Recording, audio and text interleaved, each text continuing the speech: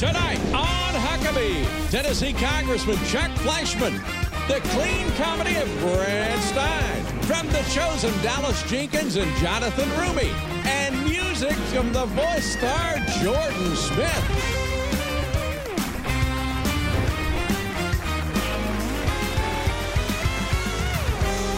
That's Trey Corley in the Music City Connection. And I'm your announcer, Keith Bilbrey. And now, here's Mike Huckabee!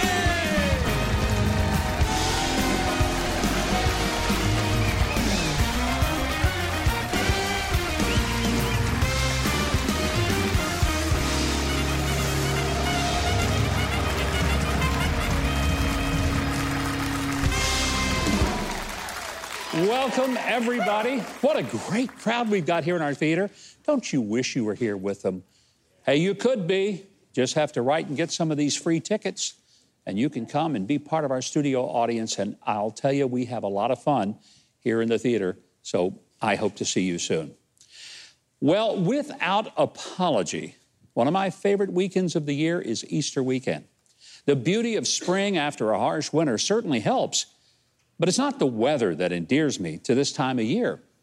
It's that Easter is the celebration of the resurrection of Christ, a reminder that no matter how hopeless circumstances seem to be and how helpless we may feel to deal with the pressures of our everyday lives, Christ has already overcome the worst thing that can happen to us, which is our actual death. I mean, my sins are the ultimate cause of my death, but those are forgiven by the sacrifice of Jesus Christ on the cross. Sometimes, we complain that we don't get some benefit that we feel we deserve. I'm reminded that I didn't get the consequences I deserve for my own sins. I'm glad I didn't. If Jesus can separate me from all my wrongdoings and the eternal consequences for giving me everlasting life, then frankly, nothing else in this life is really that big a deal. If you're facing a disease or a health crisis, quite frankly, it can be overwhelming and discouraging. If your finances are stressing you out because you simply don't have the resources to meet your absolute needs, that can be frightening. Broken relationships with family or friends can leave you overwhelmed with loneliness and a feeling of isolation. But Easter is the heavenly reminder that an earthly problem is never final. Now, I'd be dishonest if I didn't say I'm truly concerned about the direction of our nation. I genuinely fear that we're spiraling into darkness, and that's affirmed by the news this week that for the first time in U.S. history, less than half of Americans attend church at all. It may have been aggravated by COVID lockdowns and church closures, but it's bigger than that. Younger Americans have been raised to believe that what they feel, what they think, and what they believe is more important than what God says in His Word, the Bible.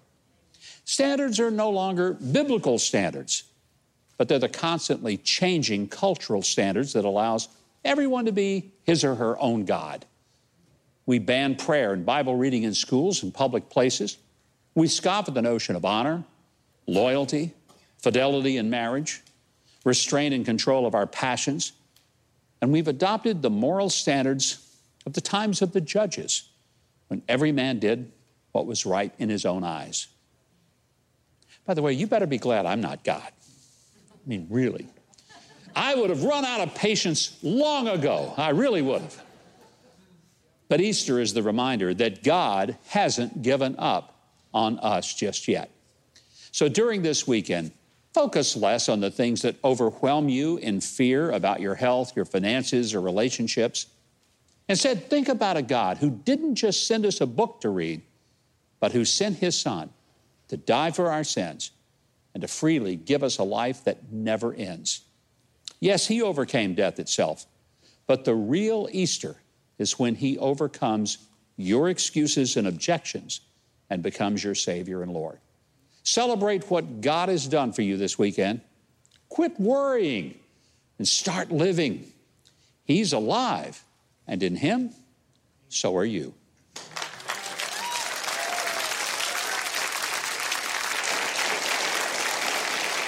Recently, Republican members of Congress traveled to the southern border to see firsthand the humanitarian crisis that's unfolding there and worsening, all as a result of the open border policies of the Biden administration. My guest tonight has traveled to the border. He's seen it firsthand. He's the ranking member on the Homeland Security Subcommittee, the Appropriations Committee, and one of the most respected and liked members in the House on both sides of the aisle. Please welcome a good friend and Congressman Chuck Fleischmann of the great state of Tennessee.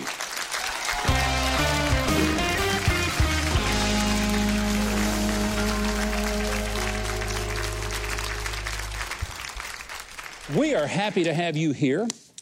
You have just come from the border. You've been there firsthand. What can you tell us about what's happening? Well, Mike, it's very sad. But before we start, happy Easter, and God bless you for that message. Well, thank you. Truly outstanding. This is a crisis on several fronts. It's not just one crisis. It's a series of crises as they come together, and it's sad. First of all, it didn't have to happen. In all due respect, the Biden administration and their minions created this environment where people in several countries basically feel incentivized to come here. So that was a mistake. But I've been on the border, and it's sad. It's a humanitarian crisis. Those who are coming to our country are getting taken advantage of. You can call them coyotes. You can call them cartels. People are being abused and hurt before they get here, sometimes even killed. But it's failing on so many levels. As you look at our country through the administrative processes, it's catch and release all over again. And we're going to pay the price for these Biden administration failures for decades to come. I don't blame people for wanting to come to America. If I lived anywhere else on earth, I'd do everything I could to get here. But it's our job as a country to sort out how many people we can take. Right now, the estimates are that 1 million people are going to migrate to the United States, a lot of them illegally. Where do these people get jobs, and where do they live? How do they find places to be educated and get the health care? That's the big question I think a lot of American taxpayers want to know. Absolutely. Not only is it an immigration crisis, but it's a border security crisis. And when you think about the sheer volume of people, it's just overrunning the entire system. We can no longer handle it. So we've got to address it. It's not been addressed. You hear the mainstream media and the Biden administration, they call it a challenge. Yeah. It's a crisis. It's actually a series of crises. It's wrong. It's hurting our country. It's hurting the people who are coming here. And we've got to address it. This week, President Biden has unveiled his infrastructure plan. And quite frankly, when I first heard we're going to deal with infrastructure, I was happy about that because I believe infrastructure is vital to the country. It is the skeletal system on which the economy is built. Then I got to realizing and reading about the bill and more into it, and I realized it's really not an infrastructure bill. It's a Green New Deal bill. It's a left-wing agenda bill, and a small percentage of it actually deals with roads, bridges, sewer systems, water treatment, and the like. What's going to happen with this bill? Will the Republicans be able to stop this $2 trillion additional indebted spending? I hope so, Mike. Over half of this bill does not deal with infrastructure. About 6% of it deals with roads and bridges. It's so analogous to the Biden COVID relief plan. 9% of it dealt with COVID relief, 91% with their left-wing agenda. They're doing it again. And the left is relentless. And that's my biggest complaint about conservatives. We are right, but we have got to dig in and get relentless and not give up on our great values because... Yeah, I think that's so true. But, you know, I want to believe that there are some Democrats in Congress who deep down know that we need infrastructure. Sure. We need things like repair of our interstate system, and they have to know that this is a scam. Will they stand up in any way? Are they so under the control of the Speaker, Nancy Pelosi? The Democrats have a big D, and that big D is for discipline. And they are lock, stop, in line. Even if they know it's wrong, they will follow that agenda. And again, they are relentless. So there's a lesson in this for Republicans and conservatives like me. We have got to get back to our core values. This infrastructure bill is a sham. The COVID relief bill was a sham. Their voting rights bill was a sham. They can come up with these euphemisms for whatever they're trying to push, but it's all part of that left-wing agenda that is detrimental to our great country. How does the average voter know what's really going on in Washington? Because people hear an infrastructure bill, they say, oh, that's great, or we're going to deal with COVID relief, oh, that's wonderful. And then maybe later they find out it has nothing to do with what it was labeled to be. What's your advice to not just your constituents, but people around the country? How do you know what's really, really going on? Well, hardworking Americans who play by the rules, get up every day and work hard, are busy.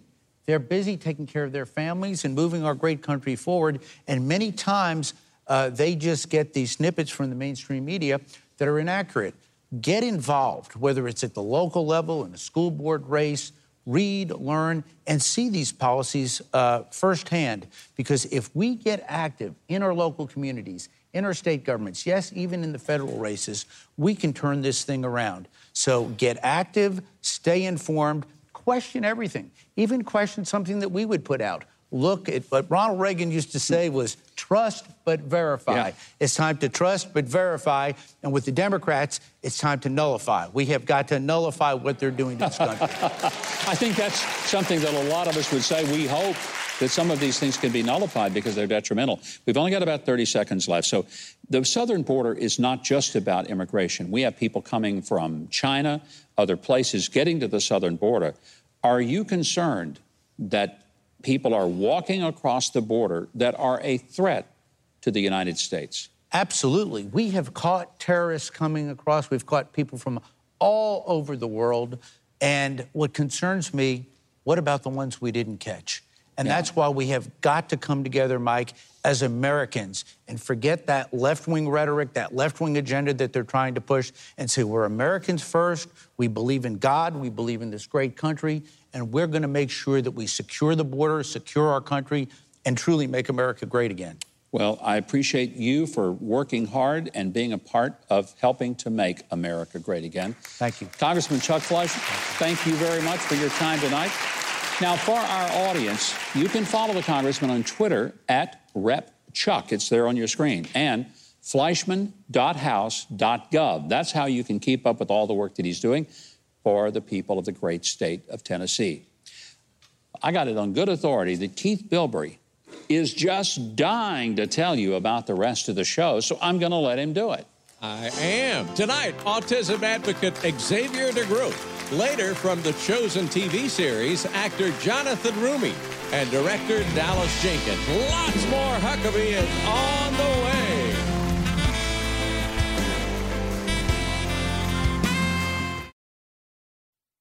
Just this last week, several tornadoes ripped through Alabama, destroying hundreds of homes and upending thousands of lives.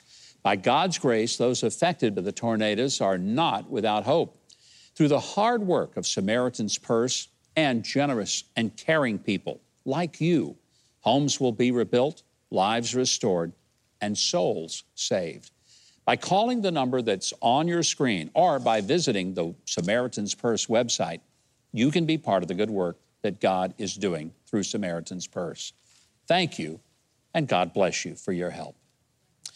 April the 2nd was World Autism Awareness Day. Last year, my next guest became the first person on the autism spectrum ever to be a White House intern. He's also the founder of the Xavier DeGroot Autism Foundation. It is an honor to welcome back to our show one of our Huck's heroes from before, Xavier DeGroot. Xavier, good to have you back. Welcome. Thank you for having me. When you were with us before, we were talking about the prospects of you going to the White House and working as an intern. It actually happened. What was that experience like? It was very much an astonishment to help make me more confidential towards myself and become my own leader and network more heavily with the world around to make awareness for autism increase, because it's sort of a major institution that is worldwide known. Well, I think that's probably an understatement. The White House is pretty well known everywhere, and you've worked there now. Some people would say, well, can people with autism handle the kind of jobs that one would have in the White House? I think you've proven to them, yes, you can. Absolutely. Anybody on the spectrum has the ability to do anything they put their minds to, like anyone else, as long as they're given the opportunity by a mentor or by a leader in this world that has faith and confidence that person has the strength to do make a difference for the world. People with autism sometimes are maybe challenged to find good jobs. I think your foundation is trying to help people be willing to hire folks who are on the autism spectrum. Is that something that you're seeing a change of attitude about?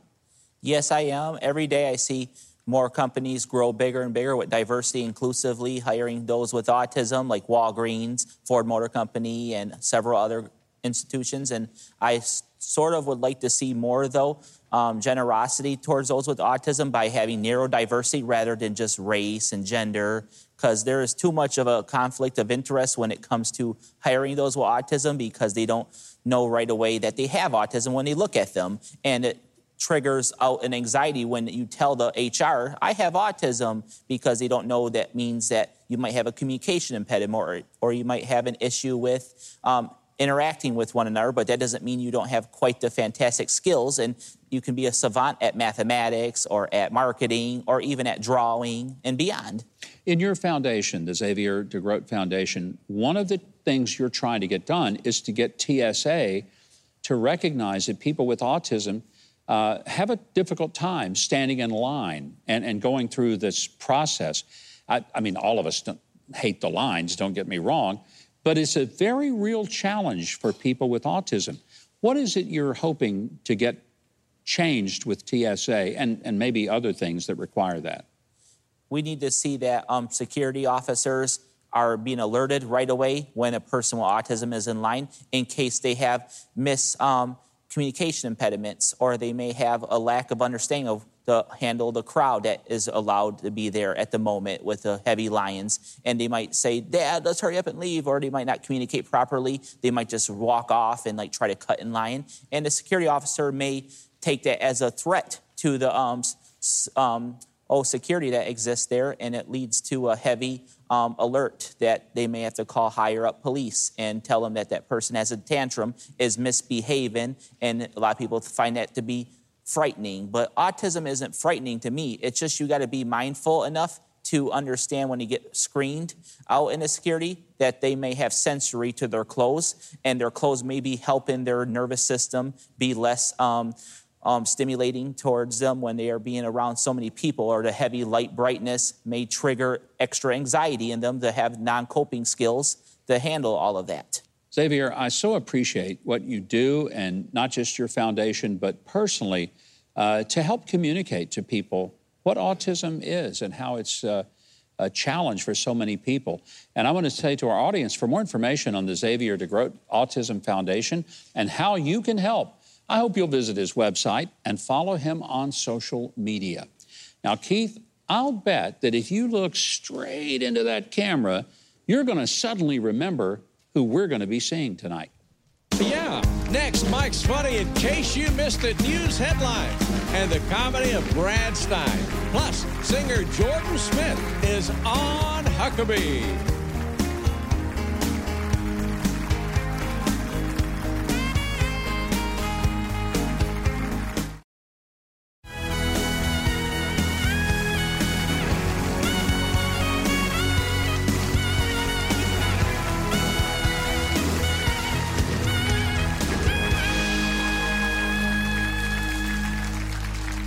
And welcome back. You know, one of the things that makes this show so much fun is the phenomenal music that we get every week out of the best band in American television, Trey Corley and the Music City Connection. Why don't you join me in giving them a big hand?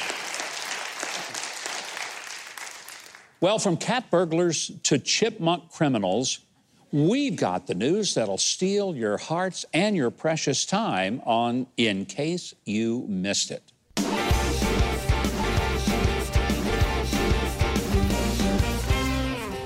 A man in Houghton County, Michigan woke up at 4 a.m. to discover a cat burglar holding a gun to his head. I mean, literally, a cat burglar. He demanded the homeowner hand over his 2 pet cats. Funny, I thought you couldn't give them away. I didn't know that, you know? Hand them to him. Yeah. I guess one cat was out catting around because the crook fled with only one of the two cats. He should have just gotten his cats from a cat-a-log.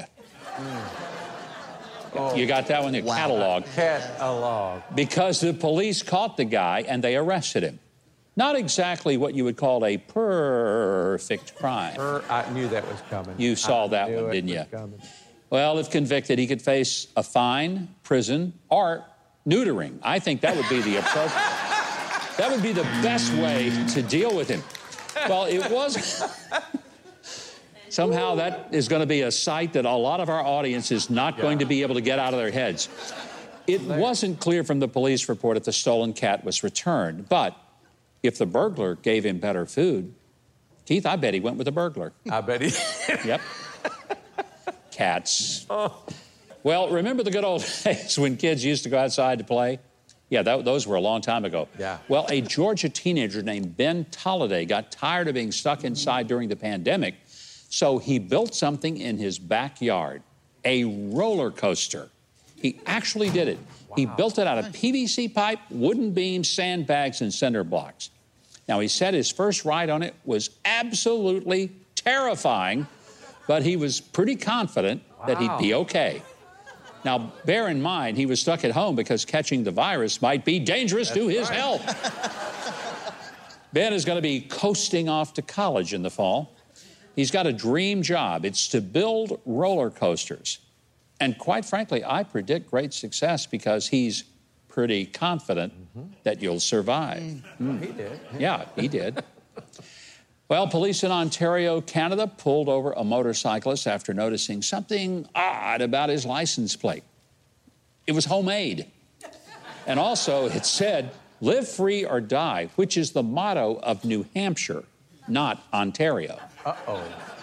Another little problem, he had misspelled free, which is hard to do. He misspelled free? He misspelled free. He spelled it F-R-E. You're kidding. I figure he works for the government because he doesn't even know how to spell the word free, much less live it. An abbreviation. Not a chance.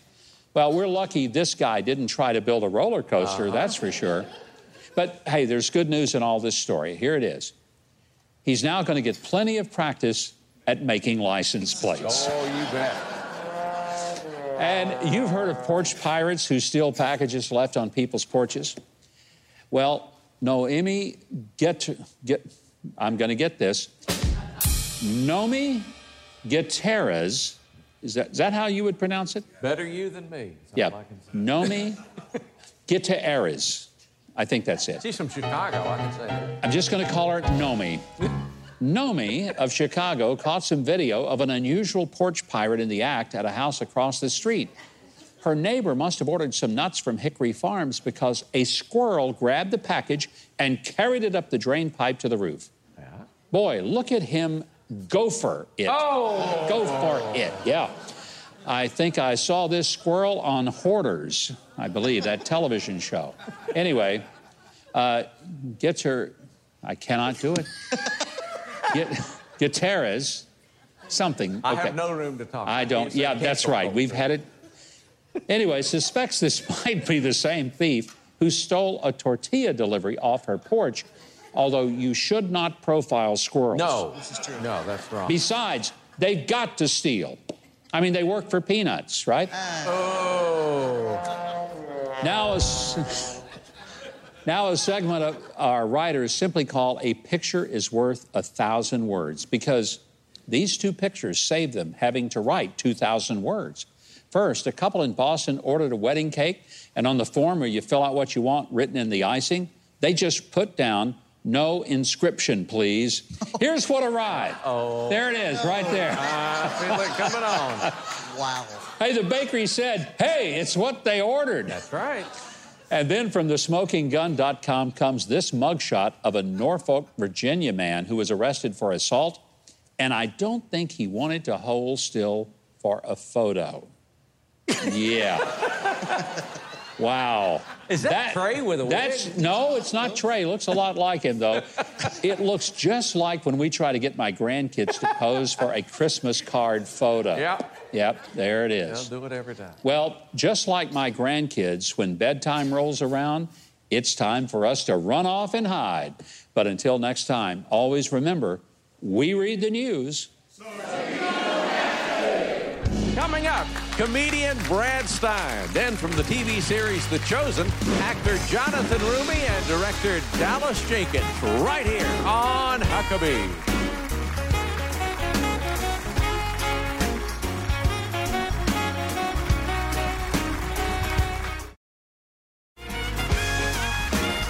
MikeHuckabee.com and sign up for his free newsletter and follow @GovMikeHuckabee on Twitter.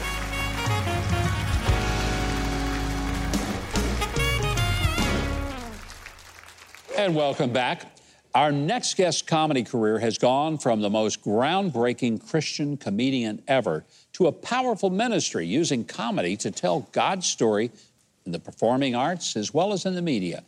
Please welcome back to our show the man the New Yorker magazine called God's comic, Brad Stein. Oh, stop! Come on! Enjoy yourself! Oh, thank you, thank you. I am so happy to be here, so excited to see this miracle take place. Human beings sitting next to each other. No masks, somehow surviving. America is back. I love this. Thank you for the applause. I love applause. I'm going to tell you why. It is a tradition, and we need it. You know why? Because I don't know you. You don't know me. So applause is our way of shaking hands. With the added bonus, oh yeah, only Christian audience. With the added bonus, I don't have to touch you people.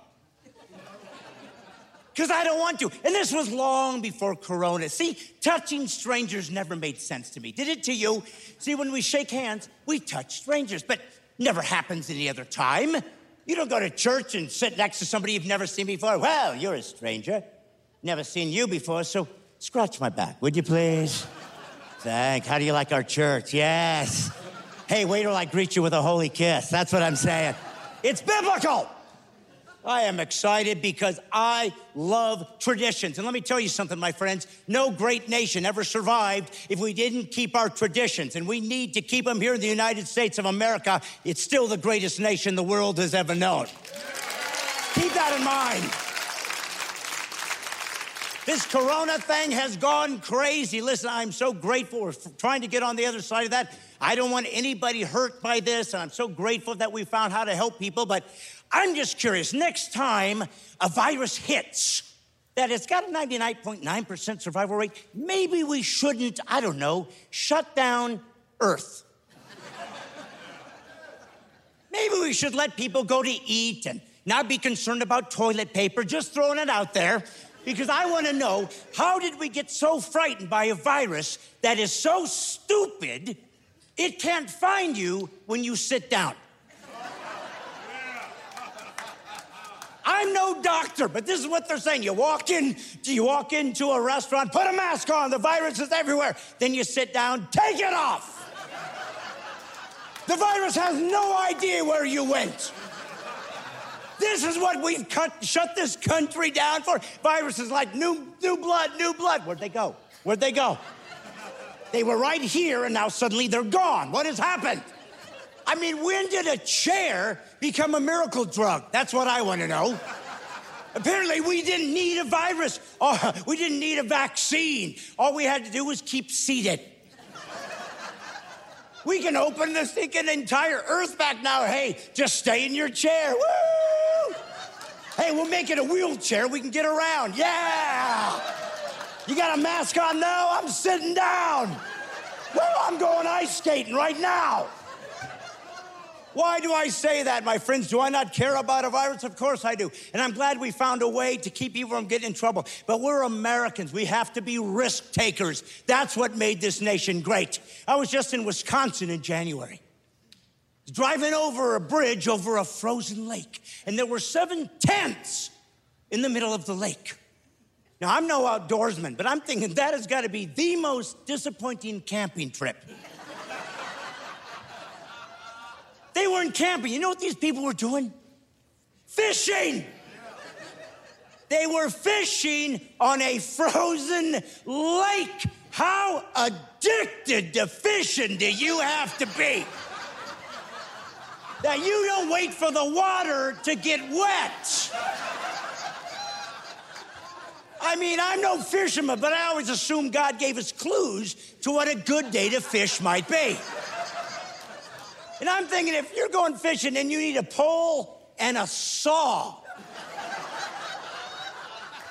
not a good day to fish.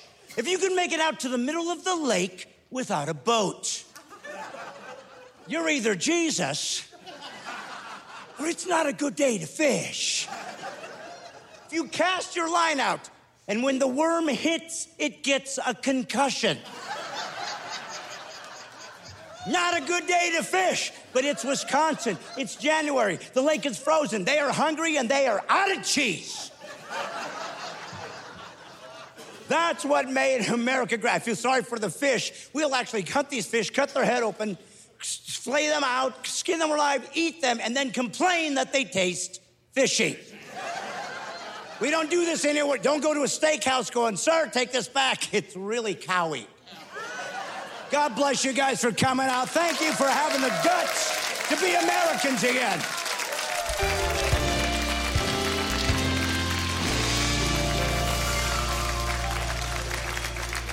What about that band? Oh.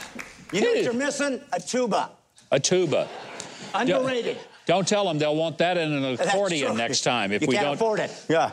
It is so good to have you back. Good to be here, brother. I love your show. I love what you're doing. Well, you are really showing that Christians can do quality work. Well, and have some fun doing it. And have some fun even without a tuba. I don't know how you pull that off. I don't know either. Trey, that's your next assignment. Get a tuba in the band. He said we need it, Gov. We need to get this contract. I'm sure we do. You've got a book. I love the title. Yes. Being a Christian Without Being an Idiot. And my first thought was, what, are you saying all the Christians are a bunch of idiots? Not all of them, but just most of us. No, you know what? It was funny because what happened was years ago I'd had this idea of how Catholics were very pro-life, and they were at the forefront of that. And very so much I'm a big pro-life supporter. I do a lot of fundraisers for pro-life events and so forth. And then I noticed a lot of them were anti-capital punishment. And I thought to myself, well, if I really respect this part, why did they... Am I missing something? Yeah. And I just assumed you're supposed to have capital punishment. My point was is that oftentimes in our faith, we assume things are biblical, and we don't really know. Now, maybe they are, but you shouldn't assume. You should go do the work and look into it. So I found a bunch of ideas that I wanted to explore as to, is this really Christian tradition, or is this just your denominational tradition? That's what the book was about. And it's really taken off because my entire comedy has become a ministry. I mean, I'm now going throughout this country because I believe we need a third great awakening in this nation is what we need. And if we don't have Jesus, we don't have a shot. We totally do. Well, what I loved about the book was, I mean, you're funny and you're a comedian, but there's a lot of serious message in the book.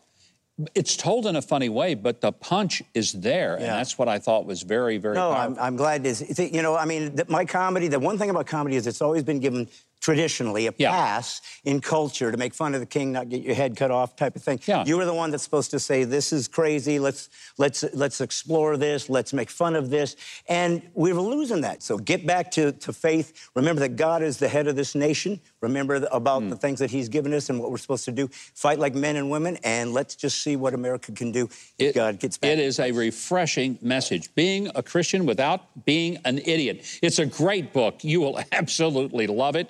We love having Brad Stein come, and we want to have him back. And I have a feeling our audience here is going to join us in wanting him to come back. Brad Stein, look forward to seeing you again. Now, Keith Bilbrey, why don't you tell our viewers where they can find Brad Stein's new book, Being Christian Without Being an Idiot? Well, it's available now at Amazon and other favorite booksellers. And for his latest comedy special, Unapologetical, tickets and information on his comedy tour and more, visit bradstein.com. Next, from the TV series The Chosen, actor Jonathan Roumie and director Dallas Jenkins. Later, from The Voice, singer-songwriter Jordan Smith.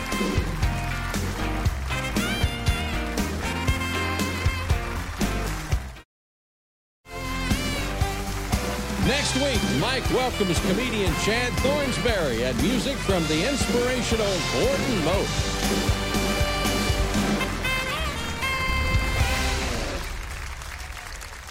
Welcome back.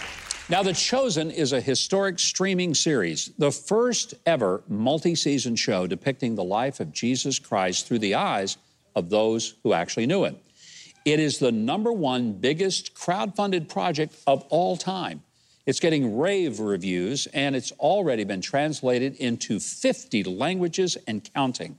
I want you to welcome the star of The Chosen, Jonathan Roumie, and the director, Dallas Jenkins.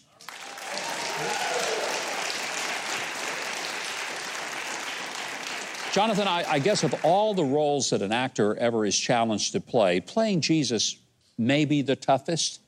Quite possibly, yes. Yeah, definitely the most challenging, but also the most rewarding of my career thus far. So, and probably will be, yeah, going forward. How do you prepare? I mean, how do you, because there have been a number of people that have played Jesus, from Max von Sydow to, so many different people, and Jim Caviezel. Mm-hmm. How did you prepare for the role to be different and significant, and to make it so that you carried it out?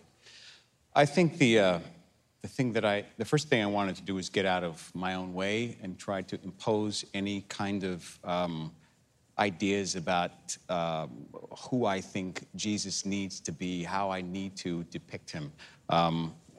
Everything I do starts with prayer.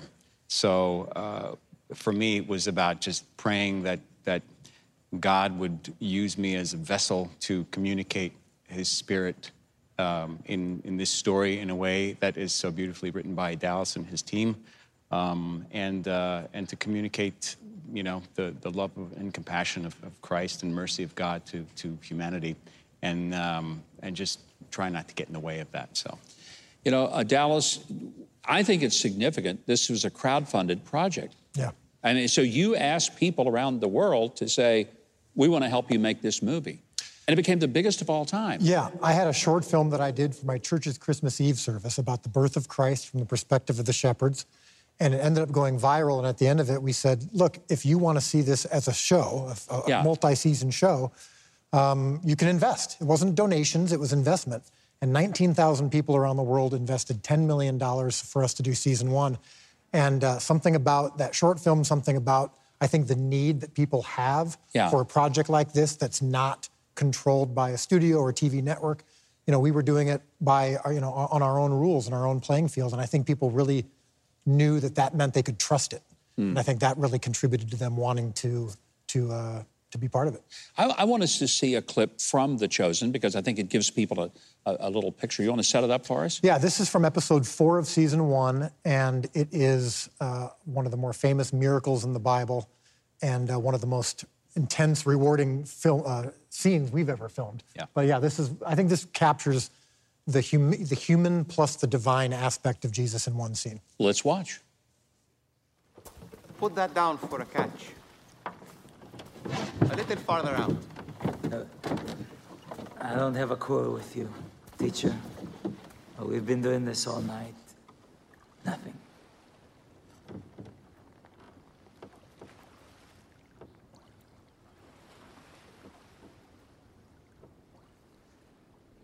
All right. At your word.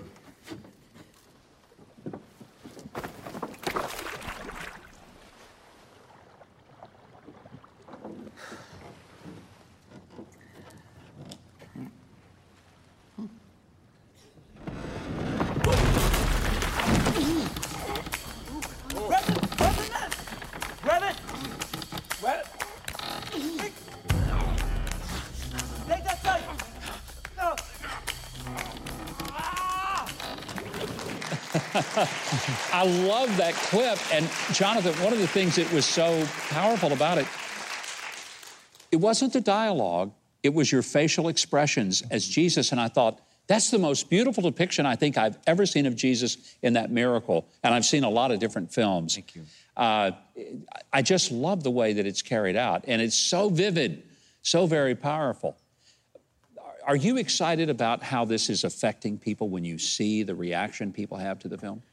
Oh, it's humbling. It's awe-inspiring. It's kind of incredible to think that you could be a part of something that is so tangibly and substantially effective on people's personal and spiritual lives.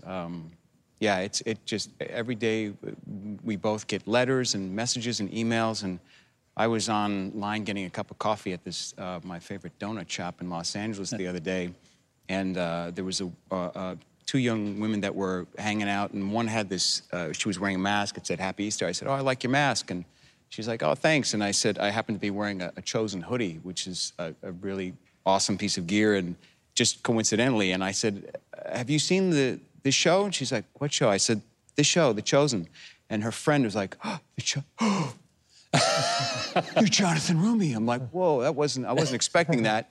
And she immediately started breaking down, tears. Oh, wow. She's like, you have no idea how this show has ministered to me in my life in the past year. I went through some super difficult times, and thank you. She just couldn't stop thanking me. What Tears. a beautiful affirmation of what you're doing. It's incredible. So Dallas, season 2 begins this weekend. Easter Sunday.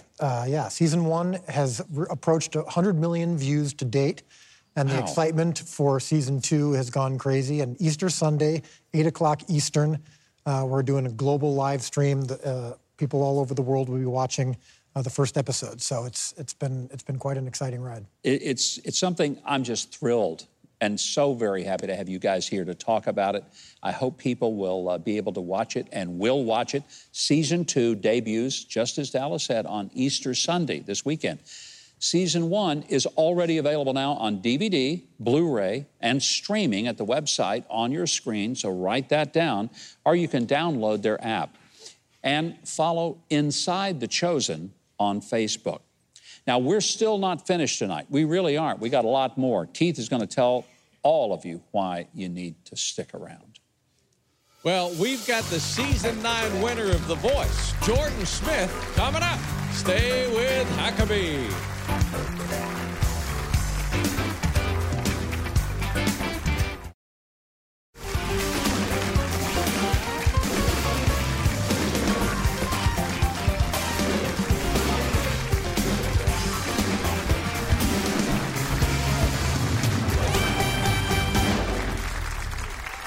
Welcome back, everybody. Now, the powerful singing voice of Jordan Smith got him national fame after he won NBC's The Voice Season 9.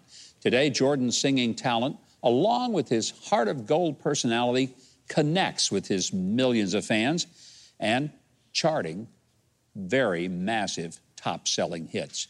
He's got a song out, just coming out. It's called Great You Are, just in time to celebrate Easter.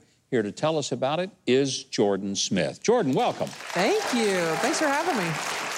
When I heard you sing, I understood why you won The Voice. You really have been given a gift from God. Thank you. To sing.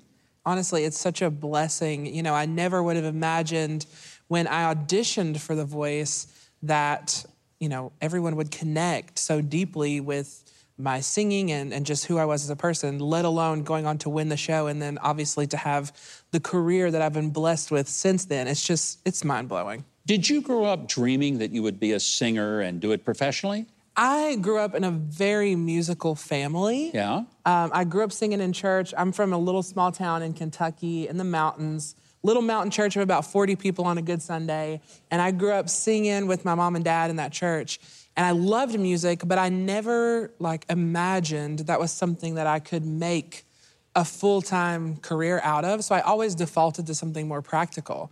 And it wasn't until one day my mom sat me down, I'll never forget, she sat me down at our kitchen table and she said, Jordan, do you really think you could do anything else every single day for the rest of your life and be as happy as you would be if you were making music?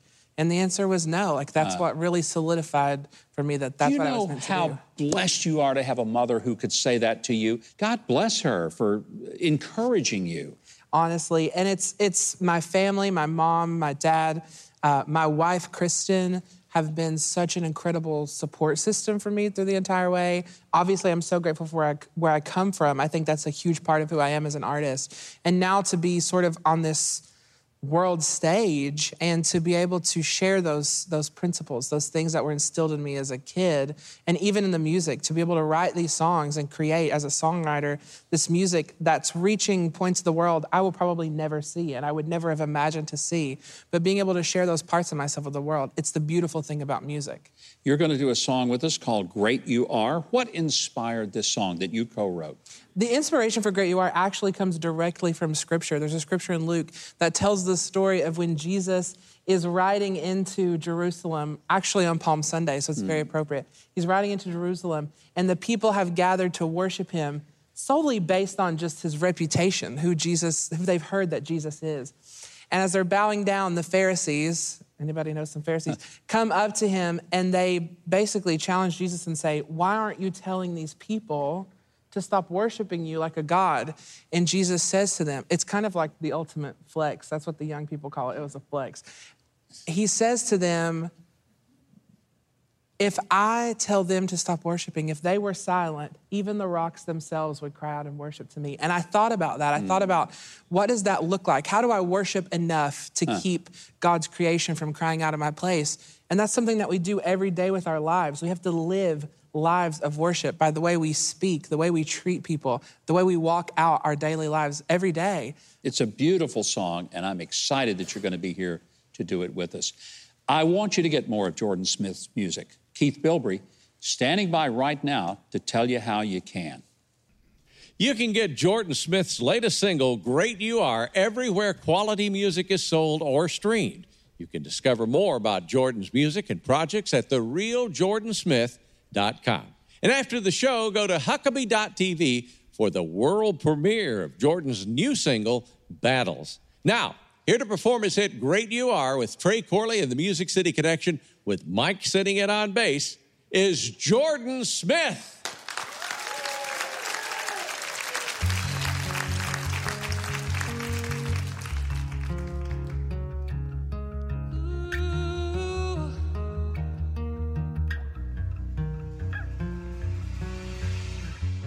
Every hour, every second, every heartbreak, every blessing, you can have it all.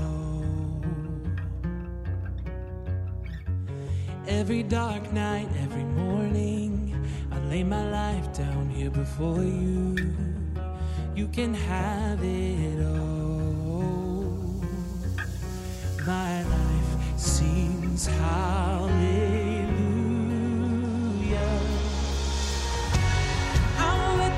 Cry out, I'll shout it from the mountain tops. Let everything I am reveal the glory of how great you are. I won't let a breath go by and miss a chance to lift you high. Let everything I am declare the story of how great you are. Every failure, every question, let my worship be my weapon. You can have it all. Every hour, every second, let my spirit reach the heavens. You can have it all. I won't let the rocks cry out. I'll shout it from the mountain tops. Let everything I am reveal the glory of how great you are. I won't let a breath go by and miss a chance to lift you high. Let everything I am declare the story of how great you are.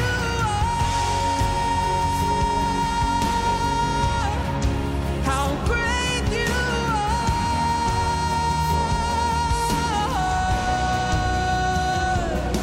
Every breath that I take, it is for you. Every move that I make, it is towards you. I will bow down my life here before you, singing holy, holy. Every breath that I take, it is for you. Every move that I make, it is towards you. I will bow down my life here before you, singing holy, holy. I won't let the rocks cry out. I'll